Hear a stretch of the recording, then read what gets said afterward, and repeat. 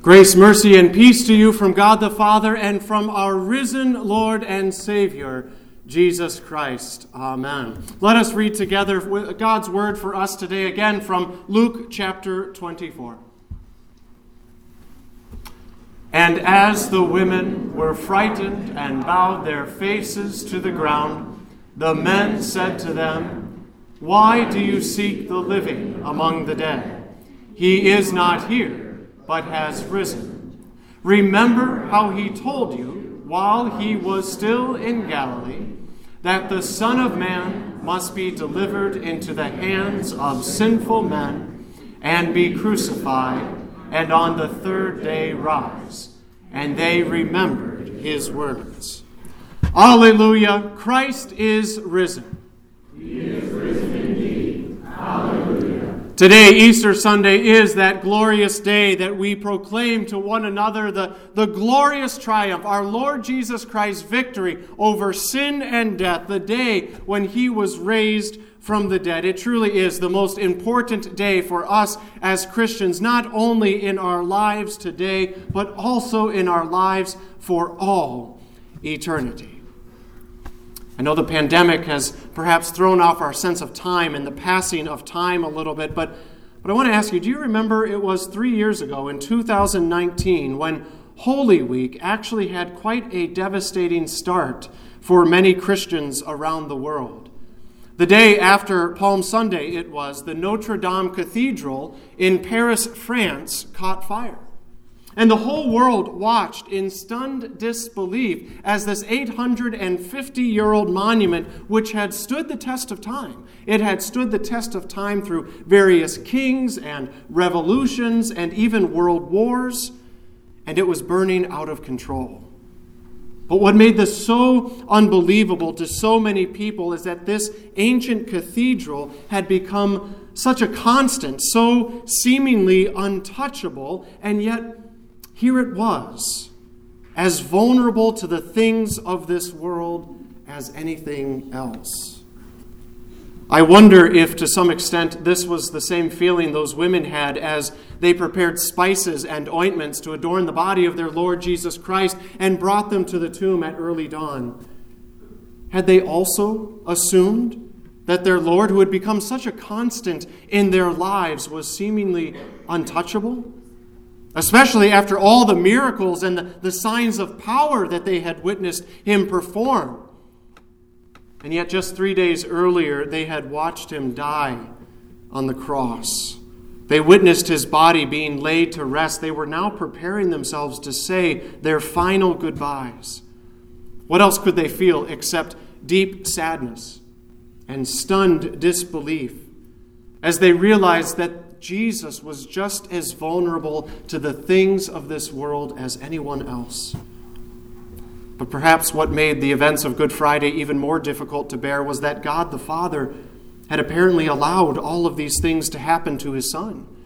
In fact, the angel's words to the women at the tomb reiterated that this was all part of God's plan. They said, "Remember how Jesus told you while he was still in Galilee that the Son of Man must be delivered into the hands of sinful men and be crucified and on the third day rise."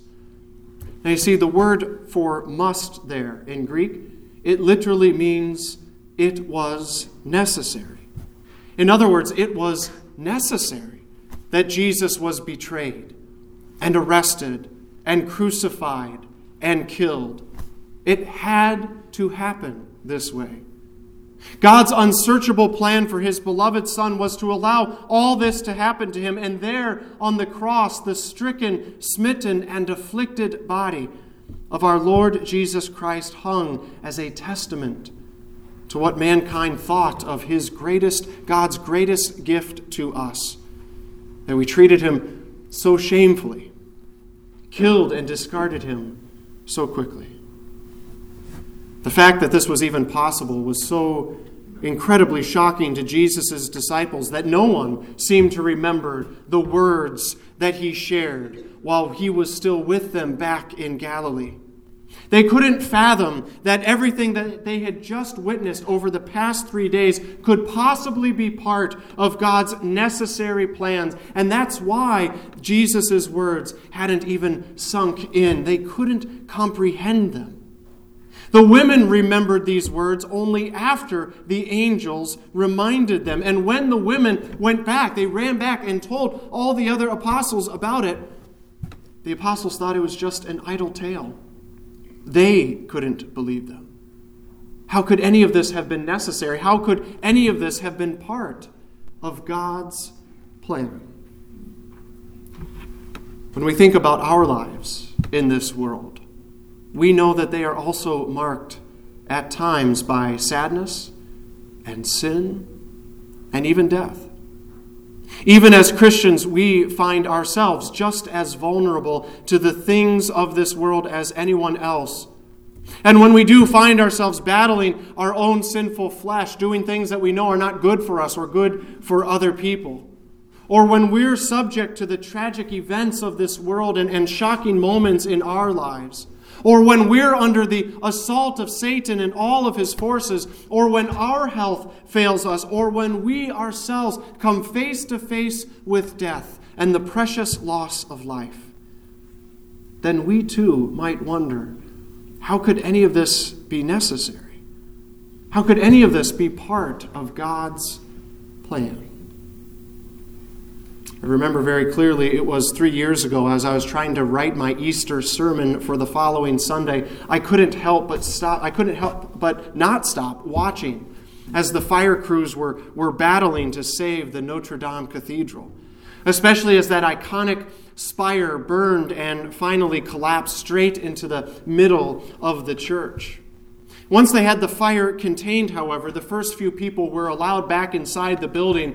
And there was this picture that had made its way around the internet and the news outlets, and it had to have been one of the first ones, if not the first one, taken from inside to share with an anxious world waiting to see the damage that had been done. The picture is dark and pixelated, but it doesn't matter. It is still so captivating. It immediately demands your attention. In the foreground is a construction light set up in front of the pews there. And it's pointed toward the chancel area and the altar, and it's lighting up the smoldering remains of all the destruction that the fire had caused. And laying there before the altar is a huge pile of rubble and stone and twisted steel and burnt wood. And the normally dynamic statues and stone walls that surround the altar are dark and soot-stained and blurred by smoke. But as you look closely through the haze, you can make out the Pieta stone statue of Mary holding the lifeless body of her son, the crucified Jesus Christ. This is a picture of it before the fire so that you can see it better. And so that statue is at the foot of what makes this picture on the right so captivating, because through all the destruction and through all the darkness and smoke, it's the large golden cross that hangs over the altar that is shining so brightly as it catches the light of that single construction lamp. The cross in this picture is like a silent sentinel, keeping watch over all the wreckage. No one believed that something like this could possibly happen in France, and yet, above all the ashes stands the cross as a testament to God's necessary plan in this world, as well as his undeniable love for this world. On Good Friday, I think about the cross of Christ on the hill of Calvary much in the same way.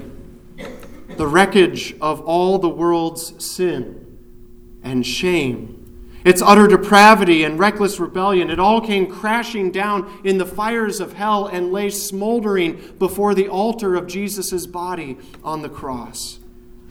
Satan on Friday must have been reveling in the seeming victory that he had just won. The literal and spiritual darkness of that day overwhelmed everybody, unlike anything that the world had ever seen before. And yet, to know that somehow all of this was necessary was beyond our human comprehension. But as Jesus' lifeless body was taken down from the cross and laid breathless in the tomb, there remained the cross, perhaps catching the first rays of light as Friday's darkness was finally passing. And like a silent sentinel keeping watch, the cross was a testament to God's necessary plan for this world, as well as his undeniable love for us. The cross was indeed necessary, because we, as the sinful and fallen creatures that we are, we needed a Savior. We needed one who could make atonement for all of our sin, who could forgive all of our sin, who could restore us from all of our sin. And Jesus knew that he had come to do just that. And so, out of his great love, the Father sent his Son to do what we could not do, but what Jesus Christ could do for us. Jesus saved us by sacrificing himself. Today, the Notre Dame Cathedral is already under reconstruction, and it's covered in scaffolding. You can see it there, and the cranes working around it. The work was delayed a little bit with the pandemic, but it's ongoing now. They're still not exactly sure when it's all going to be finished. It could still be 10 years or more. Their goal actually is to have at least a worship service in the cathedral by the time the Summer Olympics come to Paris in 2024. The amount of work needed still, though, is tremendous, and everyone knows it will take a long, long time. But when Jesus died and was buried, the rebuilding process only took 3 days. And on that third day, the temple of Christ's body was raised by the power of God, resurrected to everlasting life, never to die again. Easter is the exclamation point in God's necessary plan to show us that, yes, it was necessary for Christ to be delivered into the hands of sinful men and be crucified. It was necessary that sin and death and the devil had their best shot to do their worst against Jesus. It was necessary. It was necessary so that Jesus Christ could reverse it all. And that's what he did when he rose again on the third day to show us that he alone has power over everything in this world and in the next. And thanks be to God, we no longer seek the living one among the dead. He is not there. He has risen just as he said. Now, there will still be times in our lives and seasons when it seems as if the wreckage just keeps piling up. There will be days when we feel trapped in our sin, or when we feel the weight of the world bearing down on us. But you see, today, Easter Sunday, it reminds us that even in the worst of times, God always directs our eyes back to the empty cross and the empty tomb. And we remember also Jesus' words, just as the women did. We remember what Jesus has said to us, what Jesus has promised to us, how it was necessary for him to die for all of our sin. But it was just as necessary for him to rise again for our everlasting life. And because of that, Jesus Christ serves as a testament to God's necessary plan for us, as well as his undeniable love for you and for me. Even when you struggle and fall, even when you sin and fail, even when you die, as one day we all will, you know for certain that your life, your eternal life, is secure in Jesus Christ. And what's more, Jesus has promised to come again. And when he does return, he will raise all of us up from the dead, never to die again, just as he was raised. And we will watch on that day together as Jesus recreates the new heavens and the new earth, as we heard from the prophet Isaiah today. We will live with Jesus in this perfect creation with him for all eternity. And although we know all this right now by faith, on that day, we will see with our own eyes the full extent of the victory of Jesus Christ that he won on Easter morning. The day our perishable body will put on the imperishable, the day when our mortal bodies will put on the immortal. And when this happens, as Scripture says, then shall come to pass the saying that is written. Death is swallowed up in victory. O death, where is your victory? O death, where is your sting? The sting of death is sin, and the power of sin is the law. But thanks be to God, who gives us the victory through our Lord Jesus Christ.